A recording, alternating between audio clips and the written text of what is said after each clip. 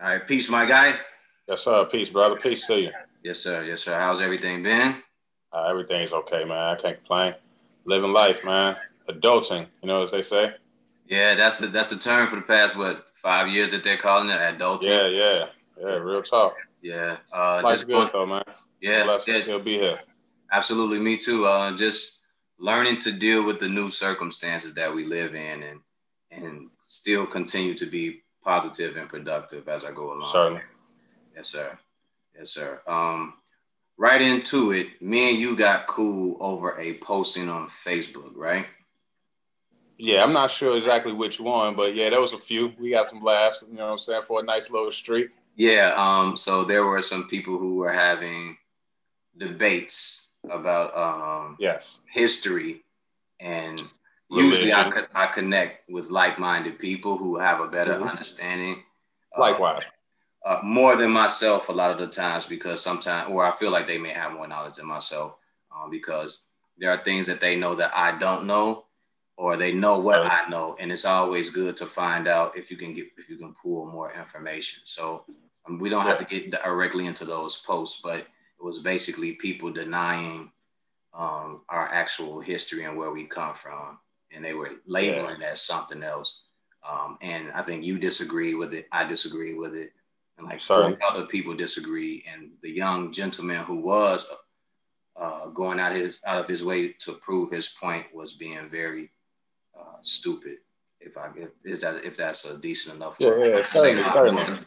I could say a lot more, but I'll just say he was being stupid, Hmm. insulting, as if nothing could ever happen to him. That's really what they only can result to. Once you can either result to calling it crazy, and then once there's so much information that's displayed for you to actually try to refute, that's when it becomes belligerent, insulting. But it's really step your game up, do you some research. You Yeah. know. So here's how I feel about it. I feel like a lot of people, certain groups of people are just trying to find something to connect themselves to, right? Yeah. So with that, they choose these different denominations, and they try to ride out on those things. But it's like if you just do the research, as you were saying, you will find out that some of that stuff was started in the early 1900s. It doesn't go, Exactly. yeah, it doesn't go Exactly. back too far. So when you start making these claims that you're this or you that, it's kind of like you're almost denying the fact that you could be the the the closest thing to the soil that you are. You know what I mean? Hmm. I feel like as much as we would like to be connected to something, we should No still doubt. try to stay connected to one another instead of Yes, belittling, sir. yeah, That's belittling, deep. yeah, belittling each other just because we choose a different denomination or Yeah. organization. Indeed. I think a lot of us, just, speaking in context of being here on this soil, I think a lot of us really um, lose track of identity. We all have the saying, my brother, we all have that saying. We all heard it growing up, either we would say it, our friends would say it, or something. I got Indian in my family. But are we not who our ancestors were? So how is it that we allow ourselves to say openly, hey, I have Indian in my family, but yet in a logical manner, I would denounce that and say I'm African American and just attach myself to something else. It's like it makes no sense. But once you dwell into history a little, you end up pulling yourself up, by those roots that you actually were embedded in through your ancestry. Yeah, yeah, I agree. I agree with that. But again, it's not necessarily about the denomination you choose. Certainly, I certainly it's just not. wish that we would just connect more, like have an understanding. Really, I think that's what it for me. That's what it's really about. It's just having the proper understanding of someone may be a Hebrew Israelite. I agree. Some Yeah, people may yeah, choose Islam. yes. Some may choose the Nation of Islam. Some may choose whatever it is, Scientology. But the main thing is that we connect as people and as human beings, because a lot of that stuff is we're causing more separation instead of us connecting and trying to solve more problems. Because there's a lot of issues amongst us to begin with, right? and sitting there worrying about you being a Hebrew Israelite or some other denomination isn't gonna change anything. If you're a Moorish or so yeah, that was the thing, because I remembered that when you sent me the message, you said, hey, I'm on my way on there right now. I was like, oh shit. And I was just reflecting as I was cleaning up, like, yo, that's how we connected. You know what I mean? Yeah. But it wasn't just with you, it was with a couple other people as well, you know, and they was like, dude, you in the same mind or mental space that I am. And I told them at the same time, it's cool to be in that mental space, but we have to continue to progress and build. Yes, sir. Yeah, yes, continue sir. to build. And the thing about it is, I don't necessarily want to be stagnant. I want to continue to get better as a person and continue to grow. And I was also telling them, like, the person that we saw on that post and who was doing all that yelling or not yelling, but doing all that typing and shit, you know, it was like the insults that was coming with it.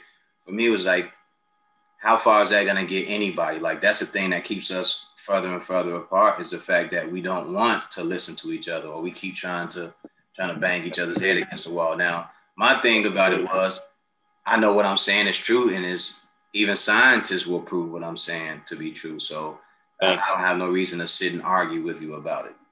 That's one thing I always say whenever I have to try to convey my point of view across to people, because usually I'm very unbiased. You know, I don't like to take sides except for truth.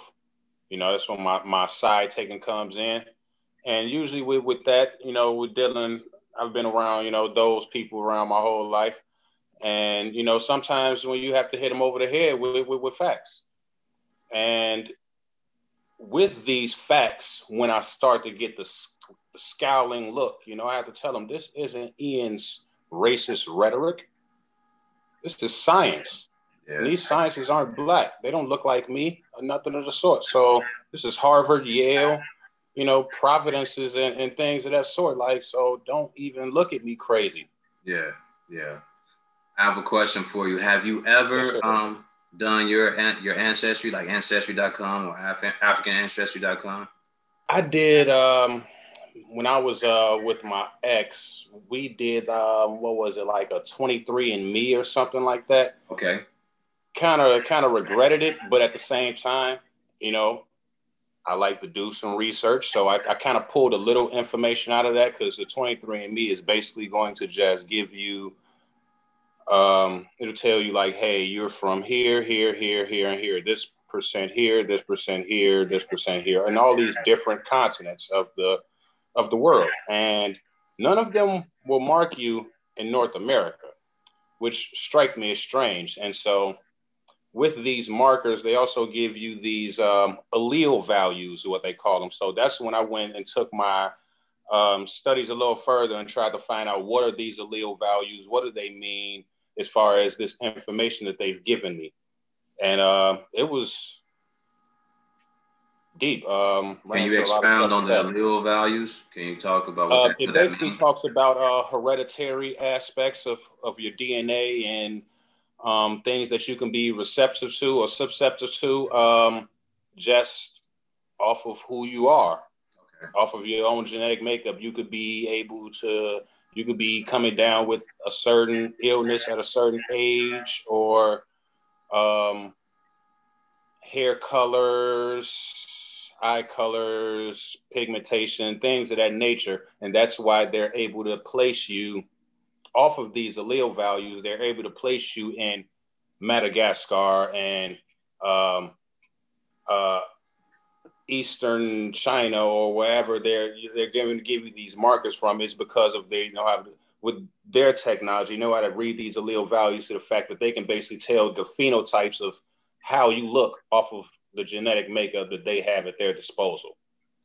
Okay. And so that's what they're going to mark you off of. But other than that, no, I haven't done the ancestry. I've been thinking about it. Yeah, I'm thinking about doing it as well. It's something I've started to consider more and more, just because for us, going through slavery and everything, our bloodline is so broken up, and we don't have any papers or documentation to where we actually come from. If we originated here, or, you know, if we were brought over through the Atlantic slave trade or something of the sort. So I have considered that. And I was just asking you because over the last couple of weeks, I've I've been thinking about doing it, and at some point I will sit down and go through all the paperwork and everything. I think if it's the one that connects you with family members and has like documents from past time, past history with like census or something of that sort, then yeah, I recommend it because that's the way I'm going to do as well. Just to try to get more of an in-depth, to basically prove the pictures that I have and see who these people were and see if I can go even deeper. Okay. Yeah. Same thing. My cousin, and I think the thing that sparked my interest was my cousin sent me, I think he screenshotted me some paperwork or something. Or he sent me the paperwork, and it said that we were part of the Bantu people, and from Cameroon. So I was like, that's interesting. I didn't know that. I didn't know that part, but it sparked my interest and my curiosity, and now I want to know more, so very curious about that. But I do know, I think the bloodline is supposed to be Choctaw on both sides or something like that. I'm not exactly sure. Okay. So, I only claim it just because that's what they're telling me, but yeah, that's the same thing I say, man. That oral tradition. Choctaw on my father's side and Creek on my mother's side. So that oral tradition. So now it's just about. There's pictures to back, I got some pictures, bro. Yeah. So it's like, that's why I say, once you see your greats, grandparents and the ancestry you come from, you kind of gotta roll with that instead of just taking what they give you. Yeah. I was looking at the paperwork, and going by the pictures, I'm like, okay, no one just shows up wearing a headdress. You know what I mean? Like, yeah. No one just shows up like that. So there's something to that type of stuff. So I love it. On both sides of the family too. So I definitely want to do that and see how rich it is or how far back. Brother. Please do. Yeah, I love to hear about it. Definitely. Yeah, because I was looking at the chart and it said we were 2% Irish, 2% UK, anything under that denomination, under the Caucasian, it was like 2%. Irish baby black folk too, man. Irish black folk too. That's the bottom of Europe, man. Yeah. Black folk. Yeah. So, and then I was talking to somebody. It was like, black people were never in Europe. And I was like, all right, do you want to have that conversation? Because if we start doing that. Do you have the time? Man, because if you open that, I have to walk through that door. And when I walk through the door, I have to present documents and I have to present books to you that you have to actually consider. And these documents they ain't lies. They are not lies. Yeah, I know what you mean. I remember last time I had a conversation with a white guy about this type of stuff, and I get the name and books and authors and Dr. So-and-so. Don't you know about Dr. So-and-so? Dr. So, he's like, well, these people are doctors, so I guess their information is credible. I'm like, just maybe. Just maybe. Yeah, just maybe, man. Just maybe. Just but maybe, that's like that. Like, but that lets us know that through the course of history, people have hidden the truth for a reason, right? Yes, sir. Yes, sir. And we know through racism, and we know through prejudice, and we know through hate. People want to make sure that a certain narrative is told and not the truth. That's the problem. Sir. Very much so. The truth isn't being told, and we end up a lot of times hearing these narratives, false narratives about where people come from, who did what. Black people only came from the slave trade, and a lot of the time these things are incorrect. So for us as young men, Black men, who are very curious about where we come from, and we are around people who are just as intelligent as us, and we have the professors and the doctors to let us in on the game. They tell us, like here goes this book, and here goes that book, and here's Runoko Rashidi, and here's this person over here, here's Amos Wilson over here, and John Henry Clark, and all these guys did all the research for you to further better yourself. Yes, sir. If you mind me interjecting to ask you a question, when did you kind of start, dwelling into, just a different mindset of where society wants you to go as a black man, a young black man, you know, in your upbringing, in your adolescence, rather, and just, you know, what was sparking you? You know, did you have role models? Did you have little No, signs? I don't think it was a role model. I would say it was my aunt. My aunt kept these books around her place, like on her coffee tables, and I think like on her bookshelves. And there was a 10, I think it was called 10 Black Kings and 10 Black Queens. All right. That was one of the books that she had. The other books that she had was 10 Black Poets I Should Know. I think another book was about it was about black judges, and it was just these different books that she had about black people that I hadn't read at the time. So that started off when I was young. And every time I went over to her house, I always picked up. They weren't that big; they were really small books, but you could sit there and you could thumb through them, and you could find out like 10 founders. It was just like founders of states or founders of cities. And then I read about Jean-Baptiste Point du Sable, who founded Chicago and things like that. And you read about him and how he told all the Caucasians that y'all building on sand. Y'all need to build further into land. You know, things like that. And you would find out like, wow, they didn't know what the fuck they was doing. They never knew what they were doing. Yeah, and then they murdered the man and took all the land, and then they called it downtown Chicago. You know, so it started young, but I didn't really understand until I got into high school, and I think it was my sophomore or junior year, they were teaching us about all of these white men who had did these really great things, and they made America so awesome and such a place to be. And I was like, that's not true. Like, none of the information you're giving out is correct. Like, that's a narrative you're giving me because that's what you want me to go along with, but that's not how it happened. And when I raised my hand and talked to the teacher about it, she didn't want to hear it. She didn't want to hear it. So consequently, because she didn't want to hear it, I pressed the issue. Sure. I pressed the issue. Best and when I was told that, speak your mind. Yeah, and when I was told that no black person had done nothing up until a certain point in history, that's when the Incredible Hulk came out and was like, "Oh, you bullshitting me." And that's when I really started, like, every time I was in class, I became more and more disruptive because I'm like, yo, they're lying to us. You went to CVS? I went to the V. Okay. I didn't know you back then. I think you was like a year ahead of me. Yeah, but I was, even back then, I moved in the shadows. I did. I went to grammar school with your sister, though, which I didn't even know that was your sister until we got cool on Facebook. I'm like, that last name sound familiar. Yeah. And I'm like, oh, that... like, wonderful. Like, okay, he's definitely good. That would make sense. Yeah. Yeah. I definitely know you good people. She's definitely a good person. I haven't talked to her in years, but when we were kids, you know what I'm saying? Like, you could tell if someone was a good person as a child, obviously, when they're adult. Yeah. You don't, unless obviously you're misled, but.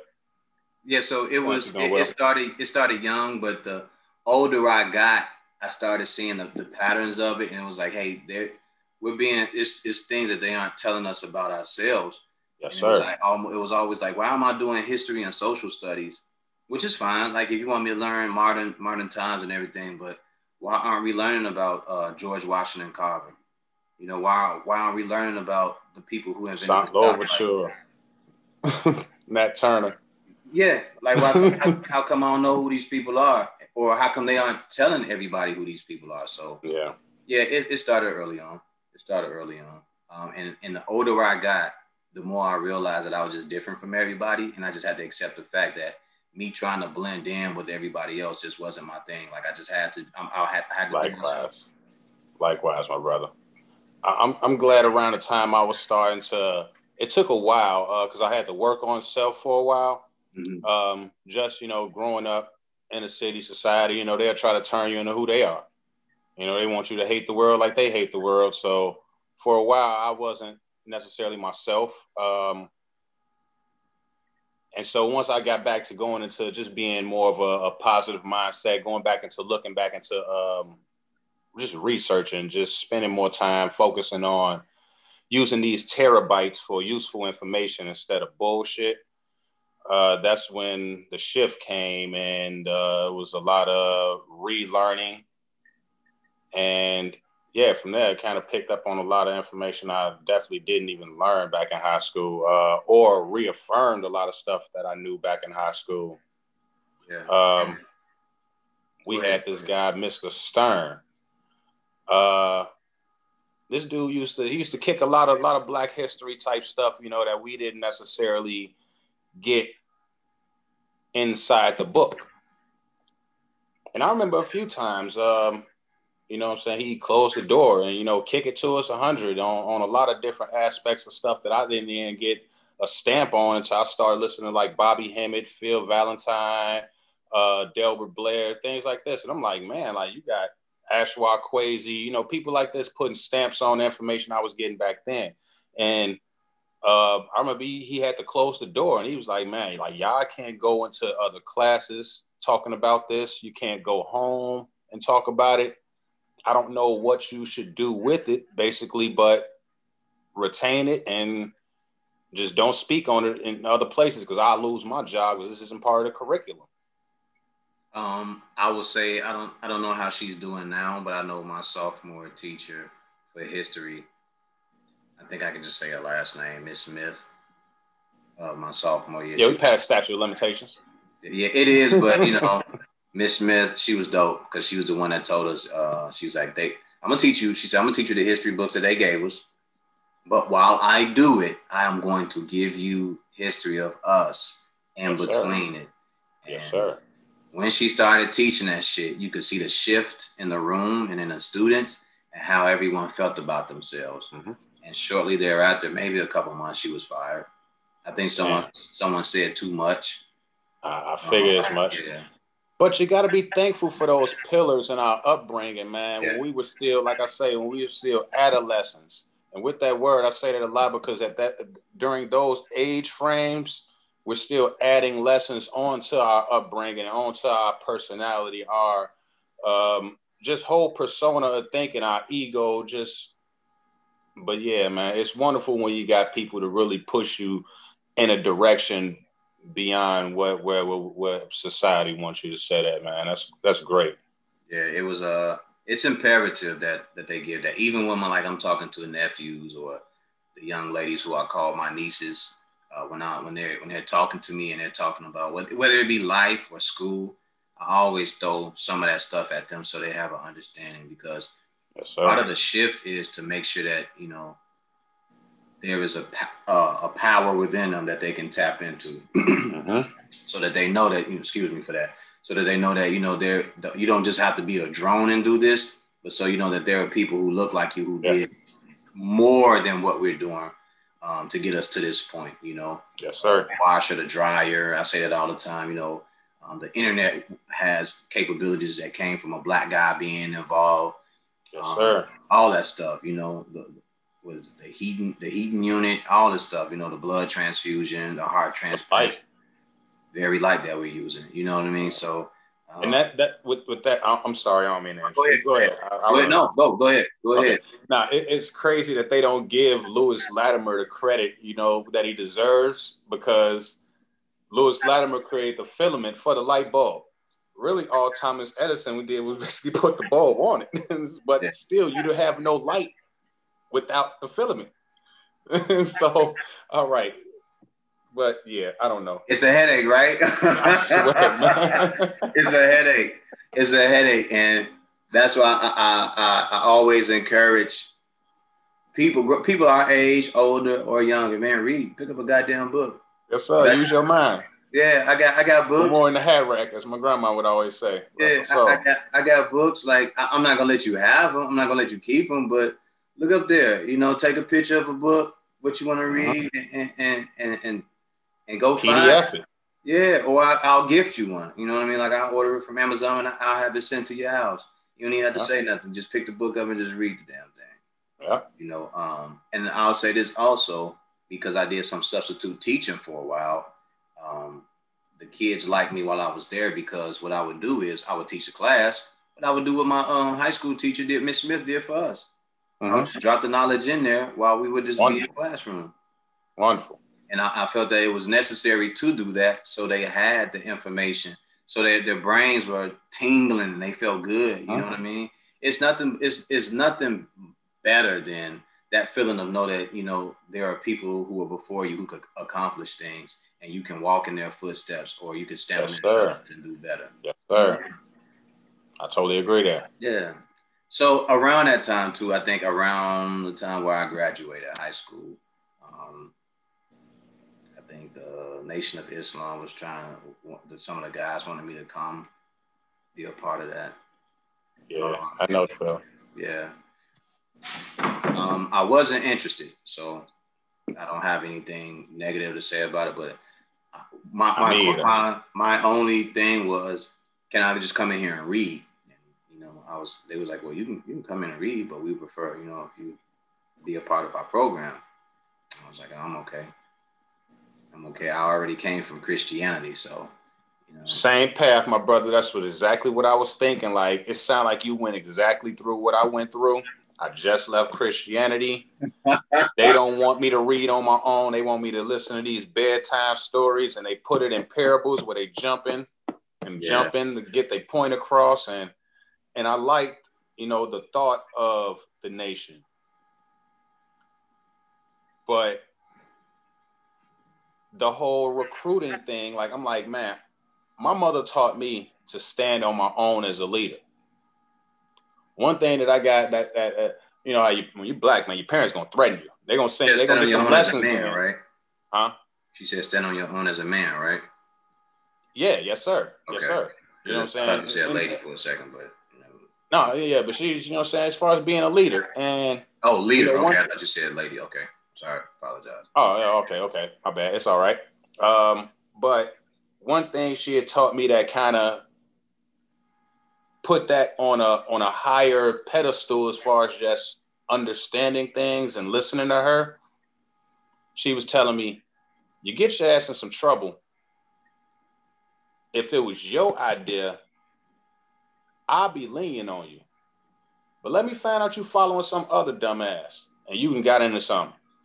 I'm going to leave you in there. I'm going to leave you in whatever shit you in. And I could understand that.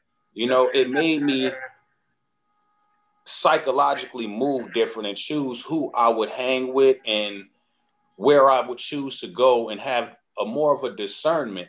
Yeah. Because, hey, I ain't scared of police. I'm scared of my mama, you know what I'm saying? So, and it was the fact that she was telling you your choices determine what happens. Yes, sir. Yes, sir. You mean, but if those choices weren't yours and you were coaxed into doing it, then, you know, you're not who I raised you to be. I raised you to be. Yes, sir. Yes, sir. Yeah, I get that. But the other part of that for me was, you know, we're growing up in these systems that we're not necessarily picking for ourselves. So the fact that I'm going to leave one group or one religion and go to another didn't make any sense for me. And I think psychologically that's what people do anyway, right? Like they'll leave Islam and they'll go to Christianity, or they leave Christianity and they go to Islam. And for me, I just chose to just not do it. And go to more science temple. Yeah. No jabs at nobody. No jabs. No jabs at nobody. But for me, I just didn't want to do any of that. I just felt like at that point, I just wanted to read more and find out more. You know, dig as deep as I could. You know, and the more I dug, the more I found out that there were more people who were Black and who weren't Black, who weren't African and who were, that knew some of this stuff. I came across scholars that were European that gave me books by Kwanzaa Kunjufu and all these different types of people who said, hey, if you're going to read that, you should read this, you know? Okay. And, yeah. So I was just like, yo, this is the best part of all of this, is that there are people who want me to learn. Yes, sir. Yeah. And through churches, it was like, oh, you doubting your faith, brother? Like, you don't believe in God? You don't believe that God can deliver you from these mental thoughts that you're having? It's like, I don't think I want to be delivered. Like, I want to know more about where I come from. I want to know why we believe in some pale-faced man as our God and Savior, and why they ain't Black. You know, if it's gonna be one. And then on top of that, why do I believe in a religion, but it's not doing nothing for the people that look like me? Like, everybody I know, when I look around, they starving, they hungry, they strung out, they on drugs, they alcoholics or whatever it is. and they're mentally and financially poor. Like, how is that helping us? You know, and at the same time, I was also thinking, you know, why should we wait to heaven to get our just reward? Like, it shouldn't go like that. I agree there. I totally agree. Yeah. So all that once my mind started going with all this stuff, and the wheels started churning. The older I got, the more I just started to step away from the church, and it's no disrespect to anybody who believes in anything like that, because I have family that's what I come up in. But yeah, likewise, man. Likewise, man. You know, that's where your faith starts at. That's the foundation to your faith. You know, absolutely. You start with your belief system, and if your belief system is strong enough to back your faith, then you're gonna manifest, you know, whatever it is you want to your reality. So yeah. Did you ever end up joining any other program or organization through that? Nah, I chose to just do my own research on my own, do my own reading. Me and a few of my friends, you know, we would, you know, be in different aspects of learning or whatnot, but somehow would end up at some point coming into a tangible of, you know, kind of hitting the same parallel or whatnot. Information on, and so yeah, it became we would start having little powwows or whatnot, sit in the car, you know, smoke, chill, and it started becoming almost like a daily thing. And we went months on this, and just having a little think tank, you know, like three of us maybe. Everybody else looking at us like we was crazy, conspiracy theorists, all type of stuff. But yeah, I got into the whole conspiracy theory thing too, but to me, that's so far off a rabbit hole. It's like I don't really know what's true in that perspective. Man, I swear. Like, I'm not this really rich guy walking around with millions of dollars, you know, who can tell you definitely that this happened over here or this happened over there. But on the outside looking in, some of it, you know, it has its validity to me. Some of it. That's where I stand at. It's like when it has validity, and then people who you bring the validity up to, it's like all they have to do is say you're crazy, and it sounds crazy, and it's like, that's really all you got for me? Yeah, but well, I think I learned about being called crazy is that usually is a good percentage of the time that some people are actually just truth tellers. You know. They said that about Dave Chappelle, Michael Jackson. Very true. They said Malcolm X was crazy. Or he was militant. They said, shut up.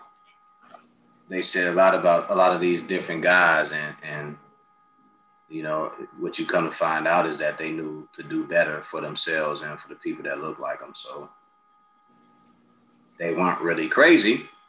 Indeed, they weren't. They were just trying to tell the truth and tell a message that we needed to hear. Yes, sir. I agree with that. Yeah. So where did you grow up? I grew up in Chicago initially, then on the south side. And then mom's moved me and my brother to Carroll Stream for like 6 years. Oh, wow. Then we moved back. How old were you guys when you moved to Carroll Stream? I moved to Carroll Stream first grade. Okay. First grade through sixth grade. What was that experience like? It was cool. I ain't necessarily want to come back, but we was back in the city every weekend anyway. But at the same time, that didn't really have any attachment to anything out there. Like me and it was my mom, my brother were just out there, and there's no family out there. So, you know. Was that one of those things that just get you away from the city? Yeah, definitely. You know, uncles was heavy in the gang banging and shit. Moms was definitely trying to make sure we didn't get into that shit. And so she got us up out of there. Okay. So that was like to sixth grade, you said? Yeah, to sixth grade, and then we moved back. Okay. All right. And then you what elementary school did you go to? I went to Warren. You went to Warren? Yeah, I went to Warren. Okay. Trying to see if I don't, you know, it's too long ago, so. I know. I said the same thing, my brother. I'm like, man, I don't know this guy. I'm looking, like, nah, he don't look familiar, but No. He know everybody I know, seems like, but And my face has changed so much over the years. I don't think anybody recognizes me, especially with the bald head. You know. I dig.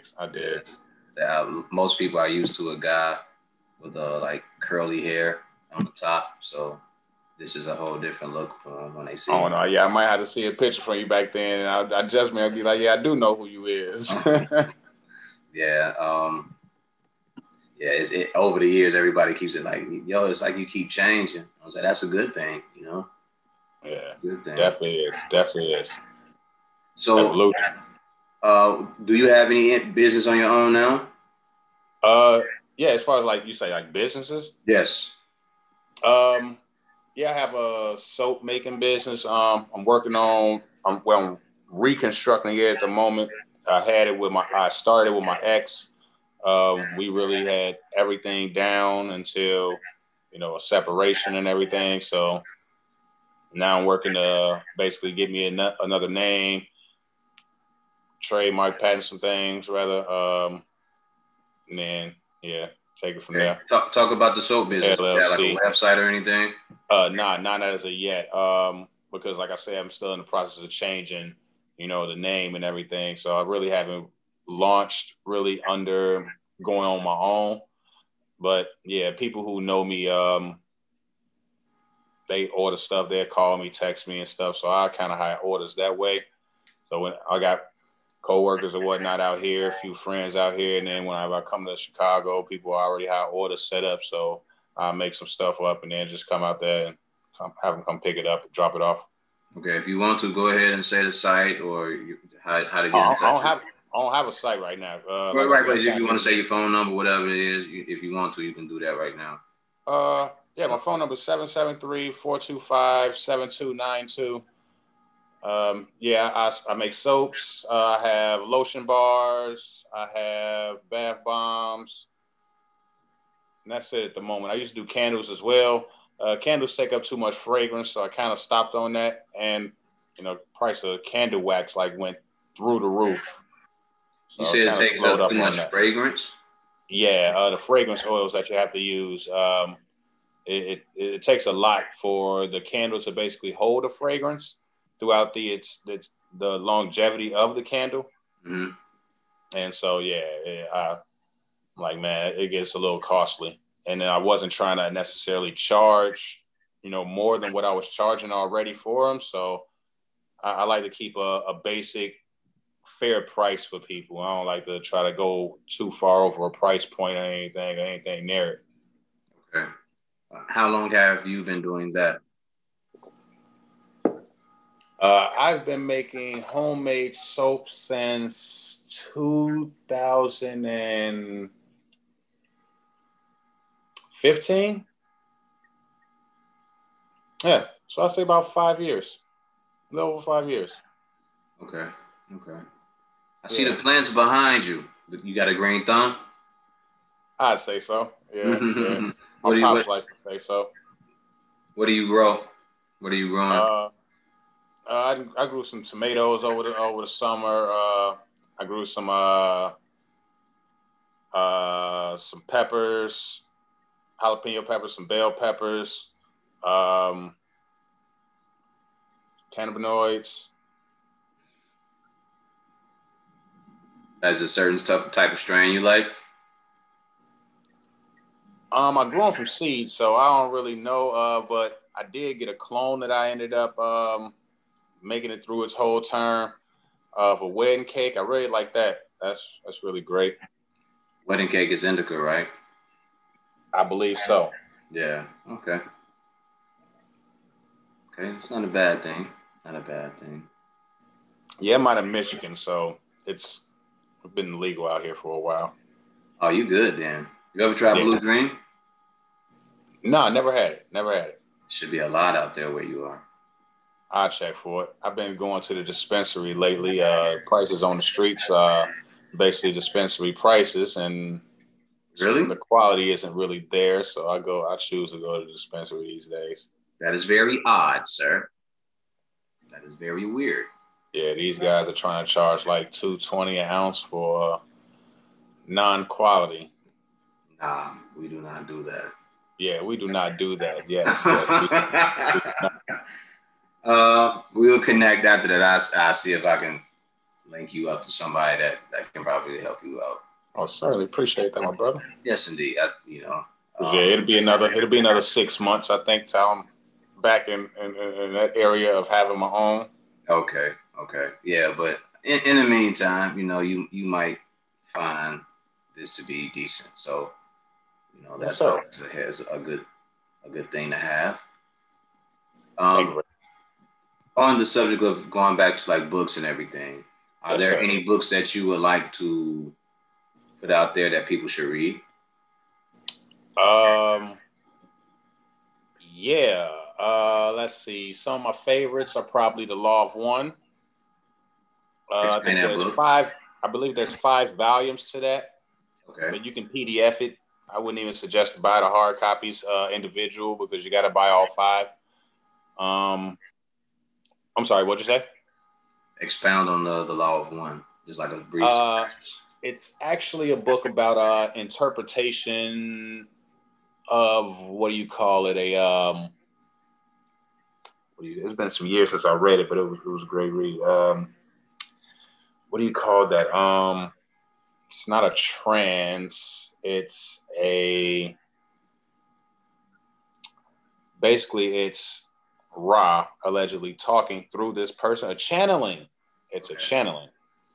And the whole book is basically this channeling or whatnot, but they speak on a lot of stuff. This book, the whole situation where they're going through took place, I believe, in the 70s. But a lot of things that are in basically volume 1, 2, and 3 weren't really even discovered until the 90s, 2000s, early 2000s. So I read it in the early 2000s. So it was like when I read it, it was like, yo, like I just heard about that last year. It was crazy. Like, whoa. Like it's talking about stuff that's just now being found. And I'm reading this and it said it was written back in the 70s. It's like, it's crazy.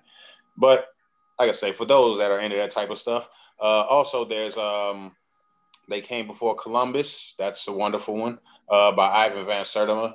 Talks about the natives of all different names that were basically here before the pale people got here. What's another one? I don't know the author, but it's called Things They Didn't Teach You in History Class. That has like a lot of gems in it. That was one of the first ones I probably came across, but it has a lot of gems in it as far as Black history and things, as far as Black American history that are like just should be in the book, in the history textbooks, but aren't. Mainly like they have the original drawings and paintings or pictures or whatever, depictions rather, of the Black Statue of Liberty. This is where I heard, I believe it says in there that Beethoven was Black too, if I'm not mistaken. This is long before people were actually on the net trying to say that. But it got some gems in it. It has a nice amount of gems. And I only have volume 1. I don't have volume 2. About was it Beethoven? It was his grandfather or great grandfather. They were supposed to be Black or Moors or whatever, right? Mm-hmm. Yeah. And they said when he went to go play for some king in Austria or something, someplace like that, right? That when the king saw him, he looked at his skin tone and he was like, you ain't. It's like, you ain't white. He gave him the old what's the movie, man? Cadillac Records with Mos Def when he went in the club and who was he playing? I didn't see it. Playing? Oh, you know, okay, you never seen it. Yeah, but I forgot who he was playing. He was playing the king of rock and roll, Black guy. I hate that I can't think of his name right now, man. It's not either Little Richard or was it Chevy? Not Little Richard. It was around that time. I can't think of his name, and I hate that I can't. So the kings of rock and roll, the originators were Little Richard, I think Chevy Checkers or Chase or something like that. Like Bo did. Chuck Berry. Yeah, Chuck. Yeah, I got okay.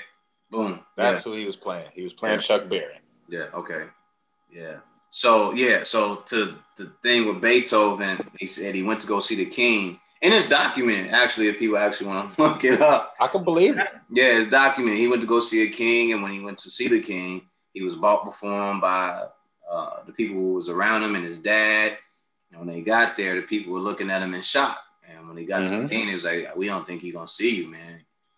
When he got there, the king saw him, and he told him he was a man of fair skin. He's like, "I'm very surprised to see that." He said, "But I don't have no problem with it." He said, "Play on." He told him to play. Okay. He played and he left. He told him, he said, I appreciate you for doing what you did or whatever. So that's me paraphrasing. I'm not speaking about how it actually happened, but I understand. Yeah. So the whole thing about Beethoven being black, that's been around for what, 50 years or something like that, and slowly through history, you saw them slowly just cut Beethoven out of rotation or whatever. Like you hardly hear people mention his name or anything now. Yeah, and they had the Abe Lincoln thing in that too, because they had the Abraham Africanus or something like that. They were calling him in that. Really? Yeah. Well, they said he was supposed to have that lineage too. So. I've heard that. Yeah. I guess they say the high cheekbones and the actual lips if you look at a picture of them. But I would not be surprised because you had a lot of I wouldn't either. No, you had a lot of Caucasian men that were raping black women and the men as well. So you did, buck breaking, if you want to look up the term. They call buck breaking. They would take the men into the barns or whatever, chain them up or whatever they would do to them, and they would rape the black men. But during those periods of time, of course, they would take the women into the stables or whatever it was as well, and they would push themselves on top of black women. It's a very gruesome and savage way to actually think that people will behave, but that behavior is very real. And in certain parts of the world, it still happens today. Yes, sir. Yeah, it's a sad I had to go back in time and try and figure out where the white guy come from. It was my great-great-grandmother was married to a white guy, so that's an Irish guy, I believe he was. So a lot of that happened. Happened, especially during those periods where they were supposedly and allegedly superior when they were just being the shit, by forcing themselves on people. So being native, you kind of had to assimilate, or you were either gonna go into some form of bondage or slavery, rather, or that's a fact. Go get pushed west with the rest of the people with the Trail of Tears whole situation. That's a fact. What was the other part of that? The vote, right? The first black man to vote. He couldn't make his own decision. He had to vote Republican, or they were going to kill him and his family. So you hear all these gruesome tales throughout the course of history that they don't talk about, but then they'll tell you something like "Make America Great Again." It's irony in itself. Is that like a double negative? Great. Is that like a double negative? I'd say so. No, okay. Yeah, so that's that. Because if you ask me, it was great before 1300s, before the rest of these guys ever, came over here with their smallpoxes and swine flus syphilis. And I'm totally not a race baiter or things like that of nature, but we have to get vaccines, and unfortunately to be around these people. Yeah. In order to coexist with them, or for them to coexist with us. Yeah. We have to get vaccinated. Yeah, and the crazy part is the indigenous group of people that were already here healed them and made sure they were okay, and then they turned around and gave them the plague. And killed them all. That's some real gruesome, nasty shit. It's ugly. It's really, really ugly. It's the European for you, man. Yeah, yeah, and then you had the Moors in Spain, rebuilt Yes, sir. Spain. Yeah, so a lot of history out there, but that a lot of times, Oh, do you ever feel yourself at times just not saying nothing to people, just looking at them like, and like okay, yeah, and just not saying anything about it? yeah. I feel like the conversation would be too long, and I don't think sometimes I had time to explain it, Yeah, I or don't or think. the Go the, ahead. the want the want to explain it.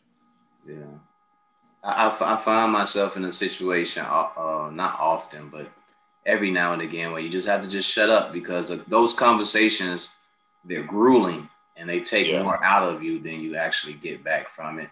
yes, sir. When you're trying to explain history to someone and they're just going off of what they know and what they've been told, an opinion rather than actual facts. And I've learned my lesson, and I learned to just shut up. Just shut up. You gotta give people the leeway to be who they are and believe what they want to believe. You know, Yes, sir. even when it comes to like certain friends and family who go off of religion and things like that. I don't even argue with them. I just go, okay, cool. That's what you believe. That's what you believe. Definitely when it comes to religion, they try to, they've been listening to pastor, pastor said this, pastor said that. And I'm like, yeah, but the Bible say this and the Bible say that. So why are you even talking to me about this? But yeah, man. Followers. So is it? Oh, we there one more book. You did 4. You did 4. Uh.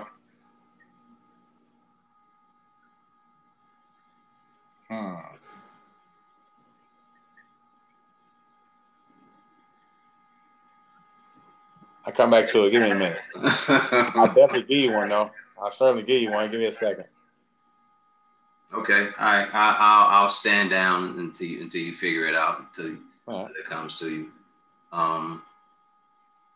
What are you doing currently? Are you working on any project or working? Yeah, I work 9 to 5 basically. Full time.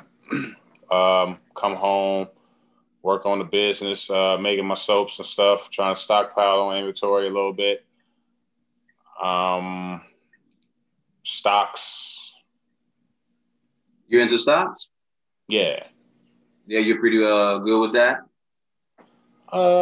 Fairly. I feel like I made more than I anticipated. I didn't anticipate certain things, booming at when they did. So kind of felt nice, but it's something I need to step up on. It's something I need to step up on. It's a fun little game to play. If you're not a fan of going to casino. Yeah, I'm not a fan of the casino at all. I won a couple dollars out of there too, a couple times, but it ain't my thing. Blackjack is the only thing I kind of knew how to play, so Okay. that was the thing that I focused on. And my buddy was like, "Yo, that's the only thing you know. Stick with that, because you don't want to be out here, excuse me, trying to play these other games and you end up with nothing." So I was like, "All right, I play a couple of hands of blackjack, and I won." And I was like, okay, they probably just revving me up, you know what I mean? Like, let me be safe. And I walked out with a couple $100 in my pocket extra. I was like, all right, I'm good. That's up. Yeah, like I left with more than what I came with, so I'm cool, and I'll leave it at that. That's kind of how I picked up playing with the stocks. Really, I picked it up over quarantine. Well, I had already been playing with penny stocks, which is basically anything under $5. Had been playing with those a little bit, had a few shares of those, but never started playing with the big wigs. And that started happening when quarantine. Casinos are down, really nothing to do. So I'm just sitting in the house and seeing everything starting to dip. Everything's taking this dip. And I'm like, everything's going to go back up. Like, why not start buying in? So start throwing money here, there. And as everything started to topple again, started to come back up, it was like, hey, I'm actually making money here. Like, this is great. Did someone teach it to you, or you were self-taught? Nah, I just I got a few pointers as far as pertaining to penny stocks.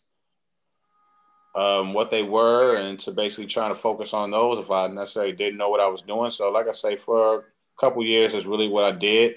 I got me a TD Ameritrade account, bought me a few stocks. One of them, when I bought in it, this one stock Plug Power. I think I bought like 8 shares of it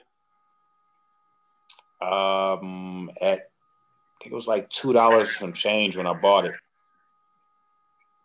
When I sold Plug, it was just over $8, I believe. Okay. Unfortunately, I hate that I did that because it kept climbing. Yeah, I wasn't expecting everything. I sold most of them. Okay.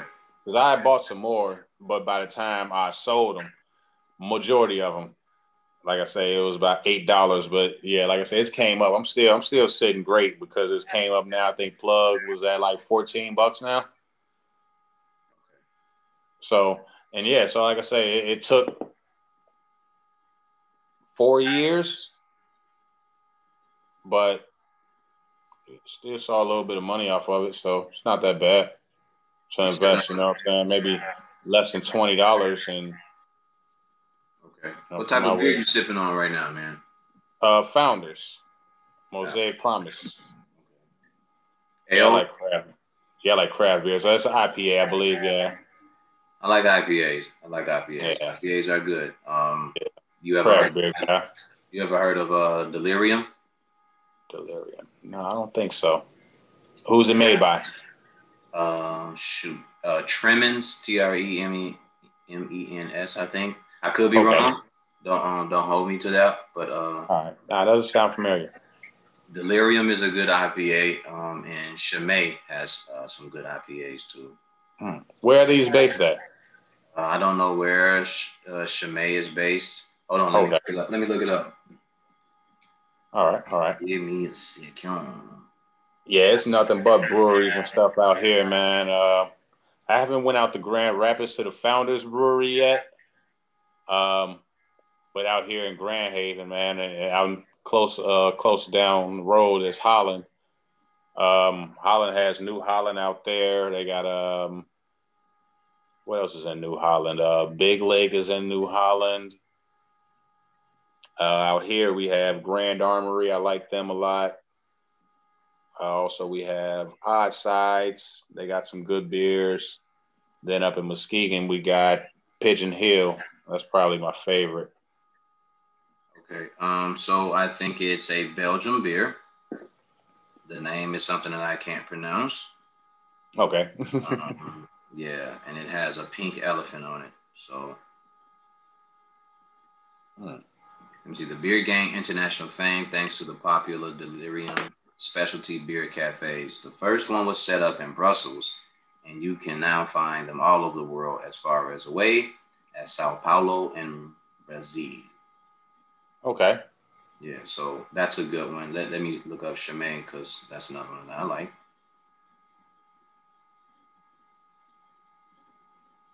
Oh man, it looks delicious too.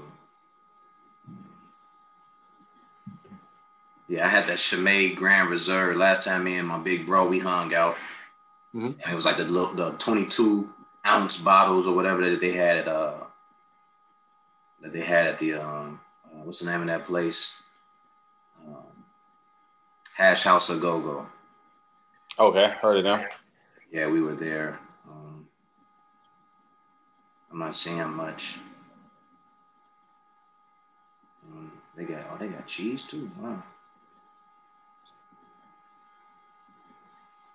Like, what's your favorite kind of beer? Like, what you like, IPAs? Like so I prefer IPA. Lately, in the last couple of years, I've turned more to the sours, the sour ales. I like sours, man. Yeah, not many people like sours. I like sours. Sours are cool. So do I. It's not telling me, but I'm guessing Chimay is going to be it's going to be like a French beer. Okay. Yeah. Maybe I need to find some better information on it, but that's all right. It's good though. I enjoyed it. Me and my bro had the Grand Reserve, and it was good. How's it spelled? CHIMAY.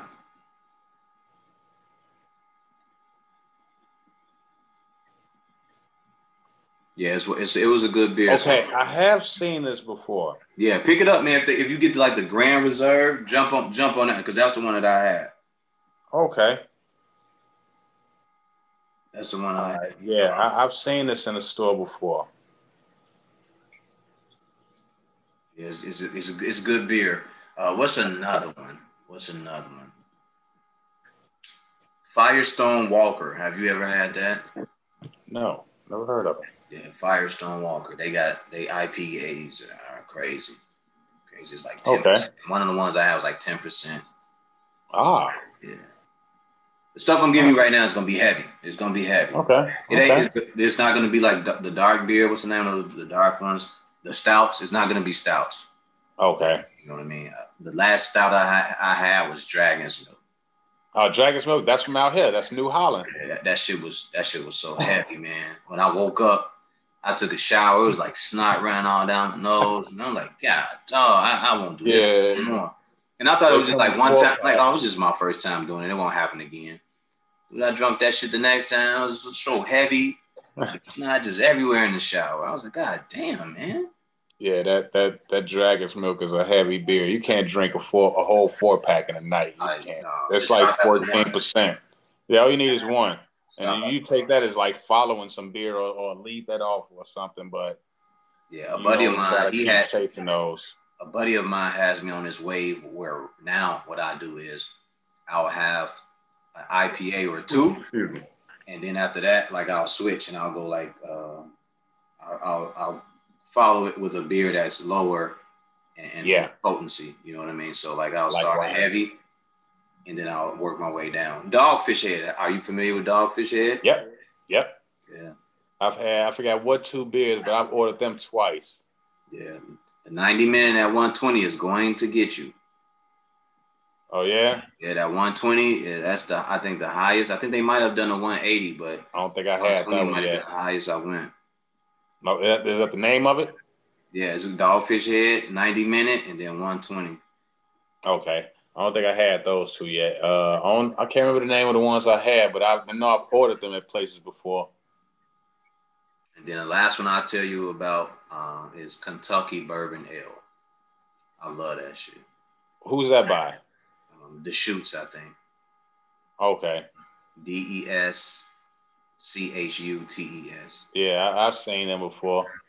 It's beautiful. It's like chill, you know, like it's another one you don't want to overdo it, but like after number 2, you know, you should probably consider doing something else. Like I understand. Have you a smoke or start cutting back and get you like a pale ale or something a little bit simpler. Yeah. Because it'll creep up on you. Next thing you know, you be sleeping and you won't even know why you're taking a nap. So that's how this one joint, Imperial Realignment is. It's out here at this place, Oddsides. I think it's about 11%, I believe. Okay. And it's like a raspberry-ish beer. It's tasty as hell, but it gets you there. Oh, wow. One is really all you need. Yeah, and I want people to follow with some other stuff. Like you definitely want to be careful when you're drinking those IPAs because it will sneak up on you. I was drinking a Lagunitas Maximus and then even forgot that I was drinking an IPA because I was just enjoying it. Mm-hmm. I looked up at number 3. I'm kind of like leaned over, you know what I mean? And I started slipping, you know, started going to sleep. I'm like, damn, man, what the fuck did I do? And then it was like, you want another one? And I was like, oh, no wonder. I'm like, you guys over here feeding me beers. That'd have been number 4. And they just started laughing. It's like, man, give me some water, some wings, and then give me like a pale ale. Y'all gonna have me in here falling asleep, man. Yeah, so yeah, those are the top beers that I could give you right now off the top of my head. Okay. I got a buddy of mine. He does that shit for a living. That's his thing. And one day me and him gonna catch up so we can go out and have a good time. But he like to smoke cigars, and that ain't my smoke of choice. So, I hear that. Yeah. I hear that. Yeah, nothing like hitting them breweries, man. Nothing like hitting them breweries to get a flight or something. Yeah, flights are dope. Yeah, flights are very dope. Yeah.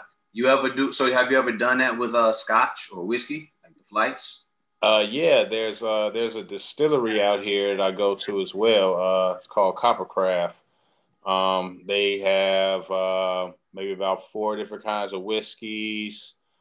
Um, they got a gin, I think 2 vodkas, and a rum, 2 rums rather, Okay. that they make in house. So yeah, I go through there and get my little drink on every once in a while, or I go in there and just buy a bottle and bring it home. Okay. Yeah, me and a couple of the brothers, we went to a few tastings here, like Okay. for Glenlivet, All right. Balvenie, which is if I were going to I've choose seen it, that. How is it? Balvenie is good. If Okay. I were going to recommend one to you, it would be the Balvenie 14-year Caribbean Cask. All right. That one was super dope. I'm And on it. what's another one that I like or that we went to? I think it might have been those two. Oh, the Scott McKellen. We did a McKellen tasting too. But overall, Okay. man, Balvenie. Out of all the tastings I've done, Balvenie is the one that sticks out the most. I really enjoyed that. The All right. breakdown, how they explained it, the the setup that they had, the history that they gave you, and the guy who was man, I'm gonna fuck it up, man. I don't know if he was Scottish or Irish. I don't know, man. I apologize. I don't want to fuck up nobody's origin or anything like that. But the dude was so dope when he was giving us the breakdown of it, man. And he wanted everybody to be involved as he was. He made it Mm-hmm. fun. And he was like, I'm trying to make it fun for you guys because this is how I feel about this. He's like, I love this shit. He's like, and I'm serious. He's like, it's not no bullshit. Like, I love doing this. This is what I love to do. So he made it very fun, as well as us just tasting the beers. So I really appreciated that he was so Yeah. into it. So when they set you up, bro, you walk into the room and they have the flights set out for you, but it's instead of it being like rectangle or linear, uh, Mm-hmm. it's in a square and it's like 4 cup holders and they bring out the 12, the 14, I think the 17 and the 20 or something like Mm-hmm. that. And then he tells you to taste each one. But before you taste them, he tells you to sprinkle it on your hand and rub it together, then rub it on your skin, on your wrist and tell you what you smell. You know what I mean? So it was a crazy breakdown. It was real. It was real dope. He said, can you smell the yeast and things like that? And people, some could smell it, some couldn't.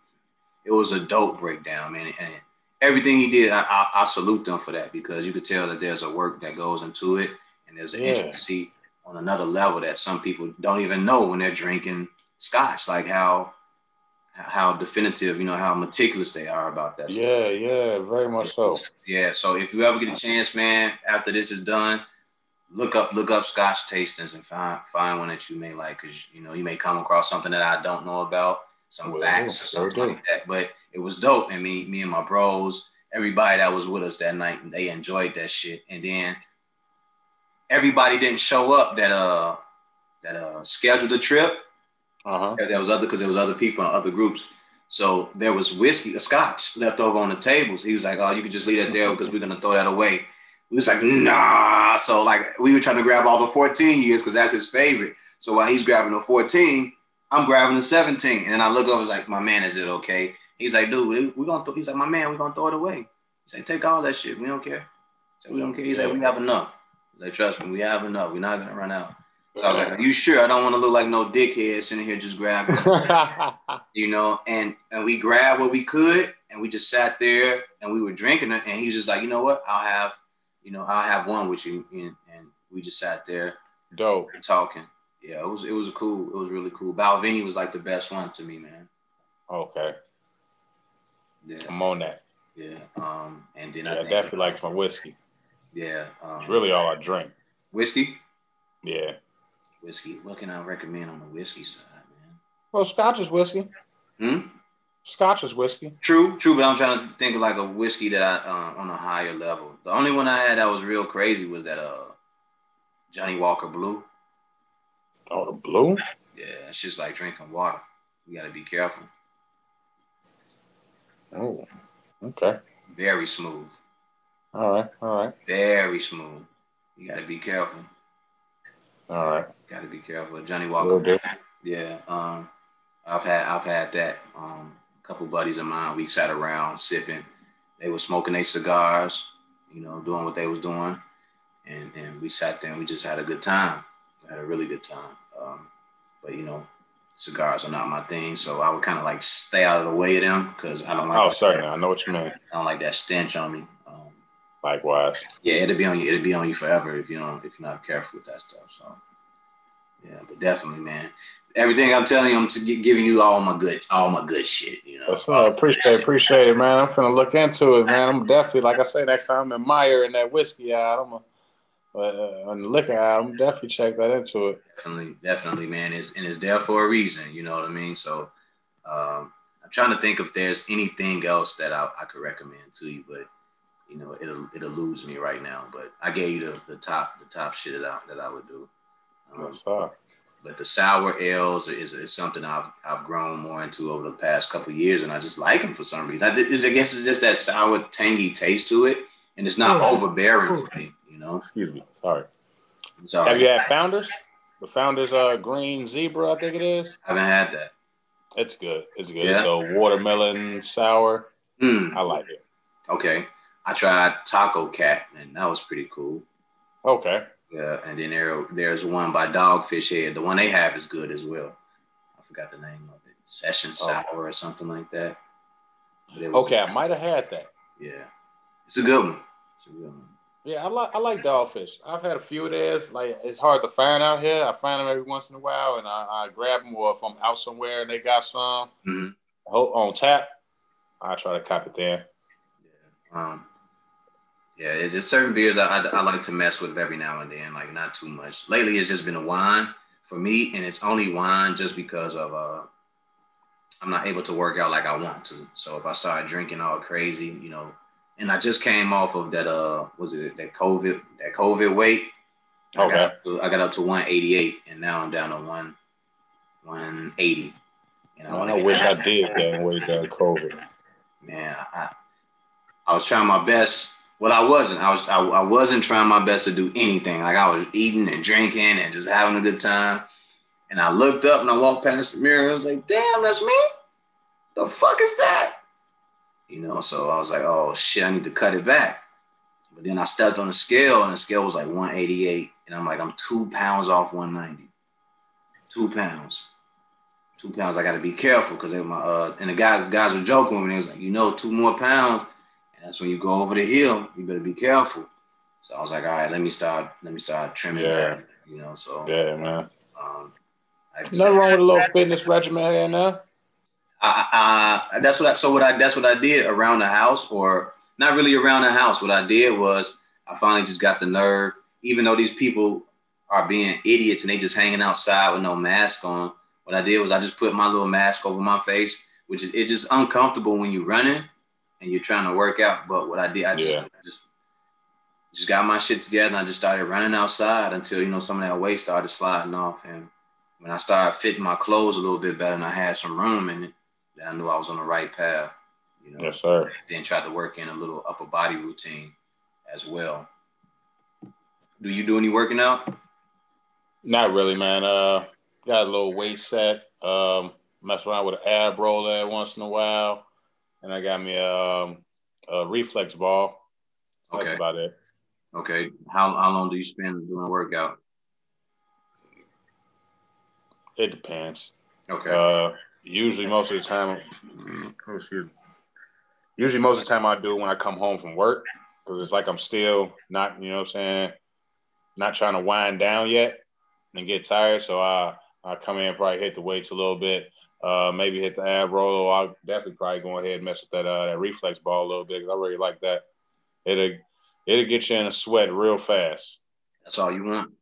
That's all you want. Me, for myself, when I do my run, I try to do 3 miles in 30 minutes. Mm-hmm. And then I try to just bring my ass back in the house, or just stay outside and do like some jumping jacks, some push-ups and everything like that. I need to get my sit-up game together so I can get more of that going. Likewise. Yeah, thinking about getting one of those pull-up bars and putting it in here somewhere. I don't know where. You know, anytime I go to the kitchen, I know to just knock one out. You know, knock a couple sets out. I hear that. Yeah, you know. Definitely not a bad thing. Yeah, no, hell no, because I gotta get all that, get some of this weight off me, and I gotta get it cut back up. I want to get that body weight, that body fat down to something crazy, you know. So I totally digs. Yeah. Any books that you are reading around now? Right now I'm reading what's the name? Contagious. Yeah, Contagious. My things catch on. Okay. By Jonah Berger. Okay. That's when did you start? When did you start on that book? About 3 weeks ago. It came in Amazon. It came in from Amazon. I don't be having time to really read and do everything else while I'm in here. Like I gotta cook, I gotta clean, so you know, do my research, check on stocks, all type of stuff will be. So I read it on the fly whenever I get a chance. So I don't get to really dwell into it without having to stay up too late. What's that? How did you stumble on that book? Well, I had came across Jonah Berger, strange enough, through Nip. Nip had mentioned him in an interview.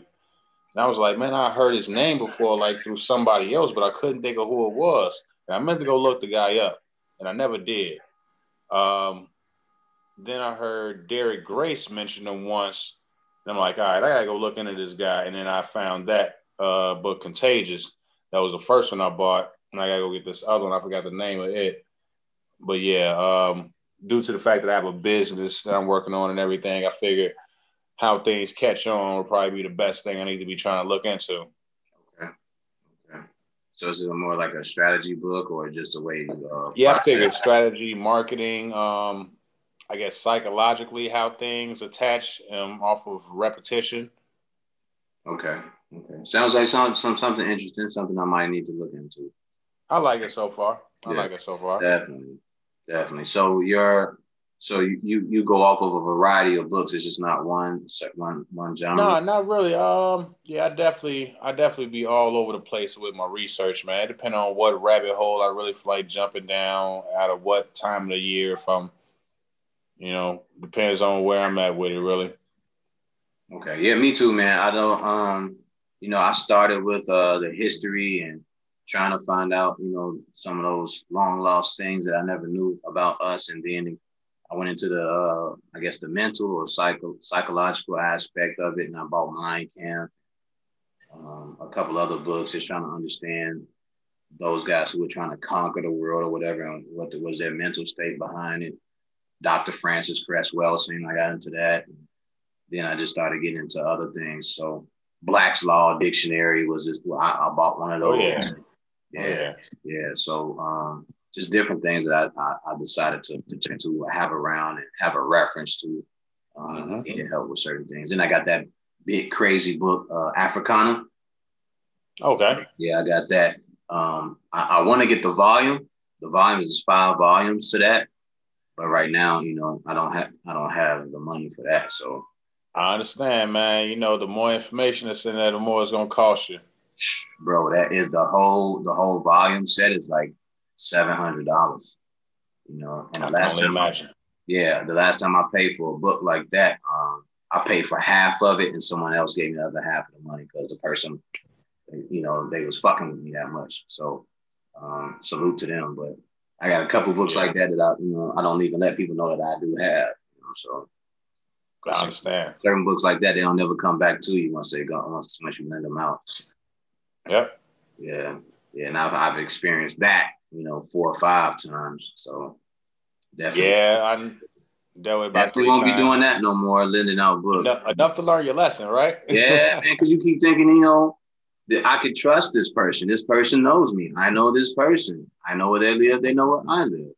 They'll give me my book back. And for some reason, these individuals will figure out a way to somehow forget that book does not belong to them, or mess the book up, or say they messed the book up, but never return the book. They'll give you another book, but they won't give you they won't give you the original material that you gave them, man. And it sucks. So I do not lend out books, I do not lend out books no more. I learned my lesson with that shit. I understand. Absolutely. Yeah, I don't either. That's one thing I definitely gave up on. Like, if you want it, go PDF it, or Amazon it, something. But now I can't give up mine. Not my hard copies. Yeah. No, no, no, no, no. Did you ever read The Narrative of Frederick Douglass? Years ago. Yeah. Yeah. That was one of those books that let me know, I was on the right thing. I heard that. Yeah. Did you ever have like a certain book that made you feel like you were stepping in the right direction?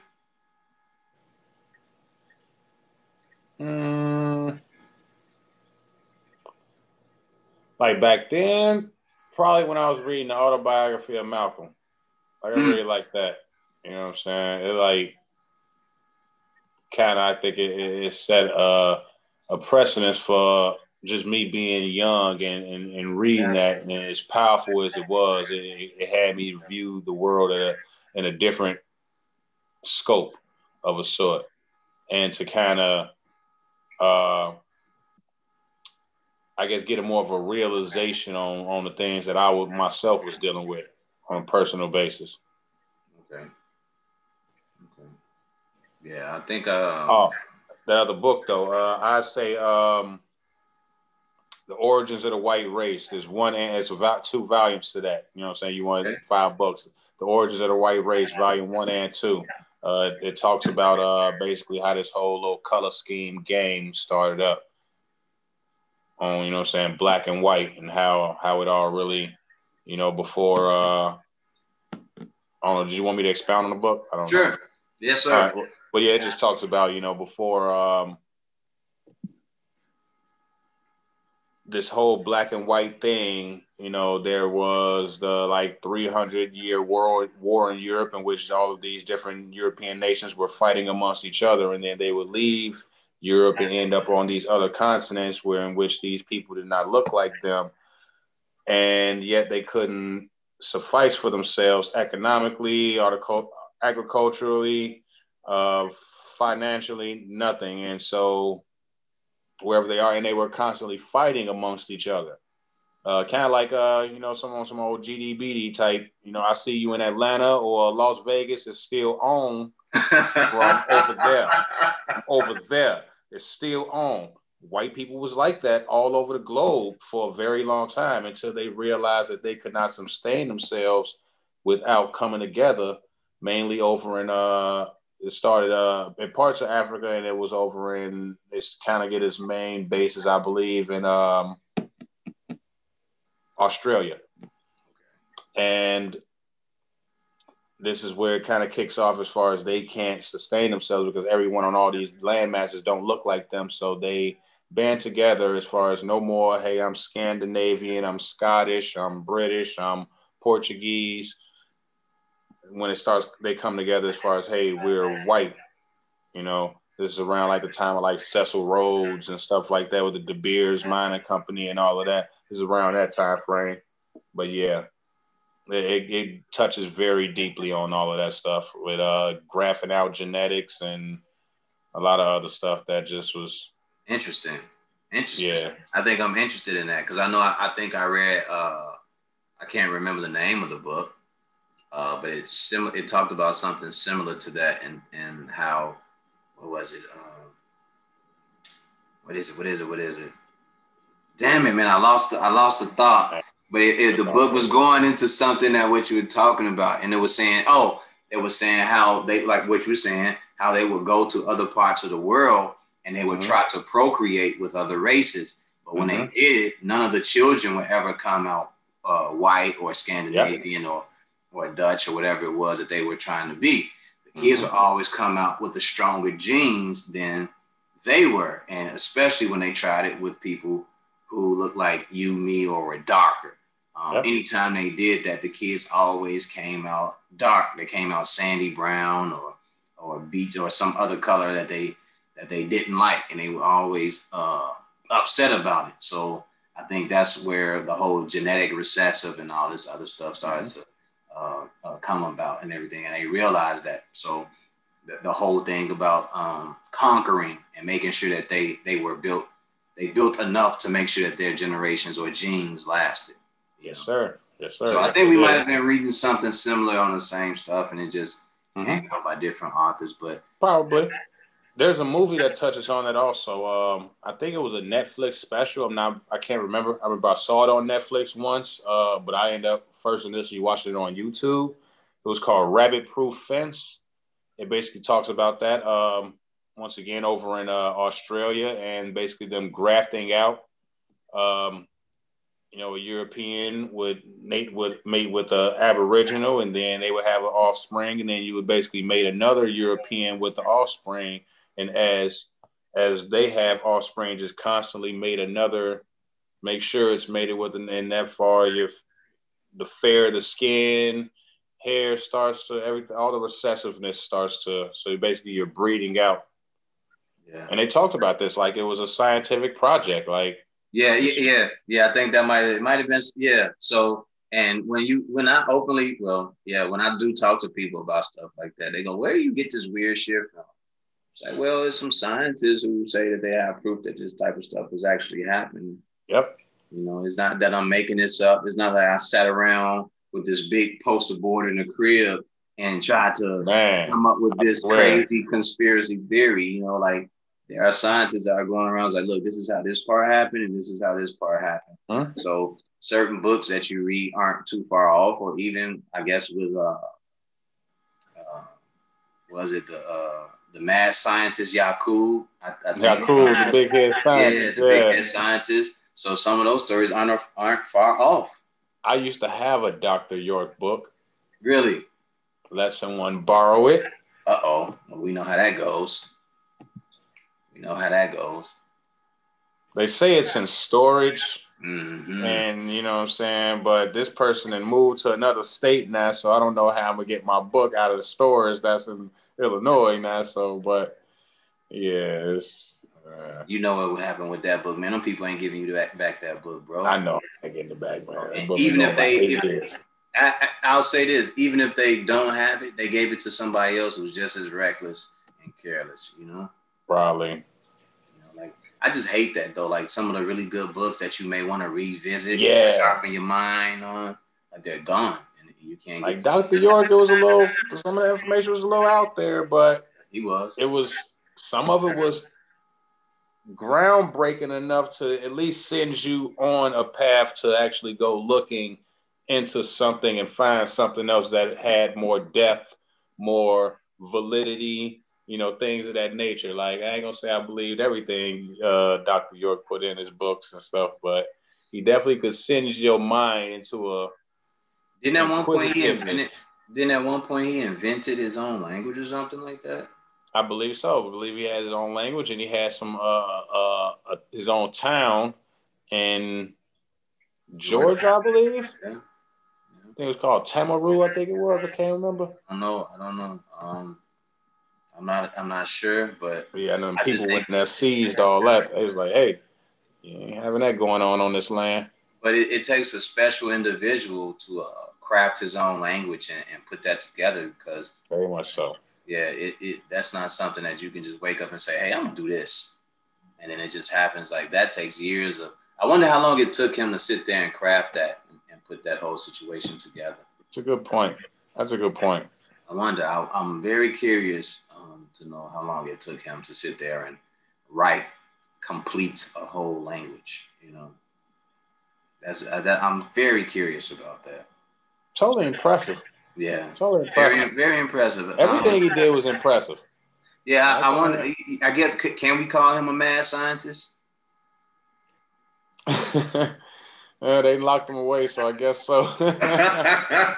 And we're not laughing to be making jokes, but it's the fact that that man is, he's different, and the things that he came up with. Yeah. And I believe the allegations really that, what I'm saying, like even the people who had them allegations against them have come out and said that, hey, they were paid and coerced and everything else, so. That's a sad situation, but see, here's the thing for me. I don't know anything about it. I never looked it up. I never tried to research anything about what happened to him. But in those situations, especially if it's like grown people, that they're putting money in front of you for you to say these things. Don't you know that instead of them telling you you could take care of your family and this could put you in a better position, you're about to lock up an innocent man. At what point do your morals and integrity kick in and say, this isn't the right thing for me to do? All crimes are commercial. It's not about morals or integrity. It's about money. It's about finance. I think you should repeat that, man. Say that again. All crimes are commercial. It's not about morals or integrity. It's about finances. There you go. There you go. And that says a lot about the lack of morals and lack of integrity from some people when they do decide to do things like that. And the system, because the system really promotes you to do this, Absolutely. And then the ones that don't do it, they get called crazy, They get called crazy. Yeah. It seems like the same shit was happening with Michael Jackson, he slept with kids. And then when they asked Mike, they said, do kids sleep in your bed? Do you sleep in the bed with kids? And he giggled and said, yeah. But here's the crazy thing about that. Was the bed big enough for all them kids to be in there, and he was in another room? Exactly. They slept in my bed. Yeah, they slept in my bed. I was in another room. He might have not told them that. Like, I was in another room. Yeah, man, I got the whole story. And from what I heard, he said he wanted to be bigger than Barnum and Bailey, and he got his wish. So I don't know, man. I think when you get big enough like that, you got people prying in your business, and you got others who are jealous of your accomplishments. So if anything to tear you down, the same way that they built you up too. So very much so. Hey, man, that's the comment of the day, man. What's all that? Crimes are commercial. I got that from my man Matt, man. He's like, man, I've known this dude, man, like my whole life, really. I met this dude in like first grade, man. But yeah, man, I've known this guy. He jumped into law, and with the information he's conveyed to me, and I was like, whatever. Like, and he's like, dude, get into this. And when he finally started practicing on his own from getting like tickets and stuff and having to go to court, and I'm like, how'd you get that thrown out? And he's telling me this and this and this and the right to travel and this and that, and you ain't gotta hire this, and you ain't gotta hire that. And I'm like, dude, he just actually got away with all of that shit. Like, whoa. So eventually I told him, like, man, I don't have time. I'm in another rabbit hole right now. Gonna jump down that hole once I climb back out of this one. And that's when I kind of jumped down that hole and I kind of ran into that. And one day we were talking and he really expounded on that as far as all crimes being commercialized and everything like that when he was helping a friend of ours. And yeah. That's a dope ass comment, man. I think I'm gonna title this that when I post this shit finally. I don't know when, but I'm all good, my brother. Huh? I say it's all good. Yeah, no, I'm just gonna title the interview as my man Irk. All crimes are commercial. I'm gonna put it in quotes because that's dope, man. That's dope. Hey, man, I don't want to hold you anymore. So, is there anything else you want to talk about, or? Nah, man, sure. Whatever you want to wrap about, man, it's fine with me. Sure. When we get done, I'm just gonna go ahead and finish up cooking. Gonna go ahead and cook up these. I got make some jerk chicken nachos. I got the chicken and everything already ready. It's just sitting over here with the top on the pan. I'm about to go ahead and fry me up some corn tortilla chips and you go. Give me some queso on top and get it to it. Well, I'll leave you to it. I'm about to get ready to watch these fights for the evening. Oh yeah, that too, my brother. Yes, sir. Yes, sir. Who you got? I got Loma. Yeah, man. Yeah, I'm like, dude, gotta hit Loma, man. He ain't gonna be able to hit him, man. You gotta hit what you can't see. Like, Buddy got a hard punch. He got a heavy. He got a hard punch, but he's very young. Him and Loma have the same record when you're looking at it, right? I understand that. Yeah, but the thing about it is I think inexperienced. Yeah, I think they. And not even. I'm not gonna say he's inexperienced. Loma is just a different kind of beast. Yeah, I'm not saying he's not. I'm not saying he's inexperienced. I'm just saying. I'm thinking Loma has the experience.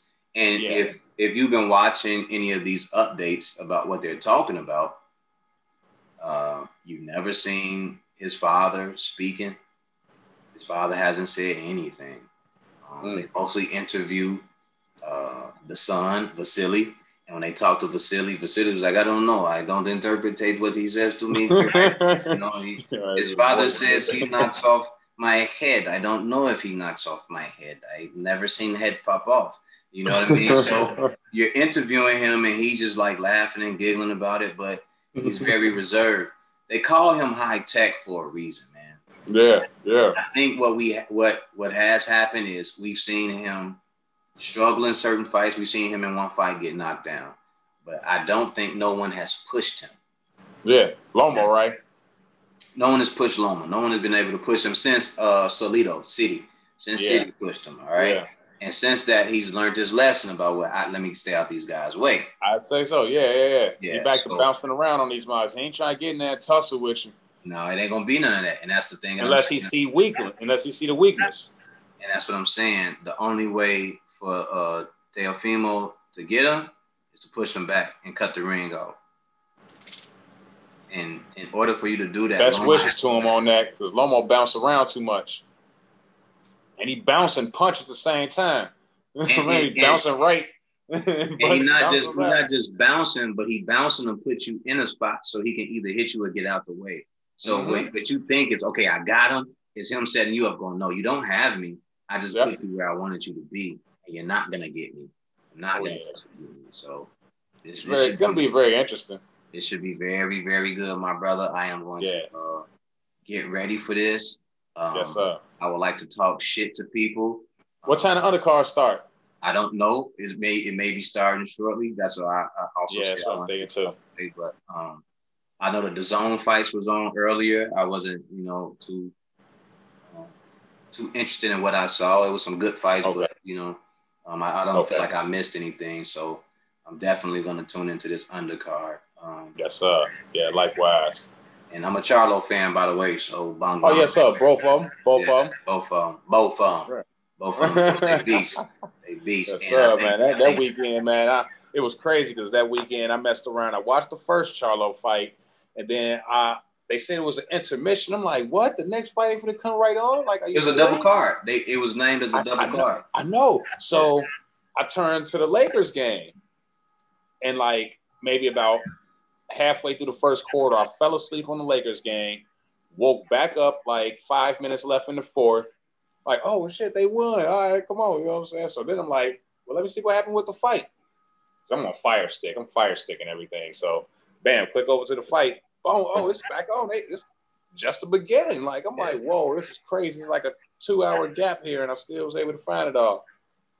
And then while that's happening, on the other side, you had Adesanya versus Costa going on. Oh, I ain't know about that. You ain't know about that? Oh, man, you missed that, man. I ain't going to tell you the results, but you going to like what you see. Yeah, I'm going to go back and check that out. All right. See? Yeah. But my brother, I appreciate you allowing me to take up some of your time. It's all good. It's all good, man. Yes, sir. Yeah, man. Enjoy the rest of your weekend, brother. Yes, sir. You do the same, my guy. Yes, sir. Peace and blessings, man. Peace and blessings. Love.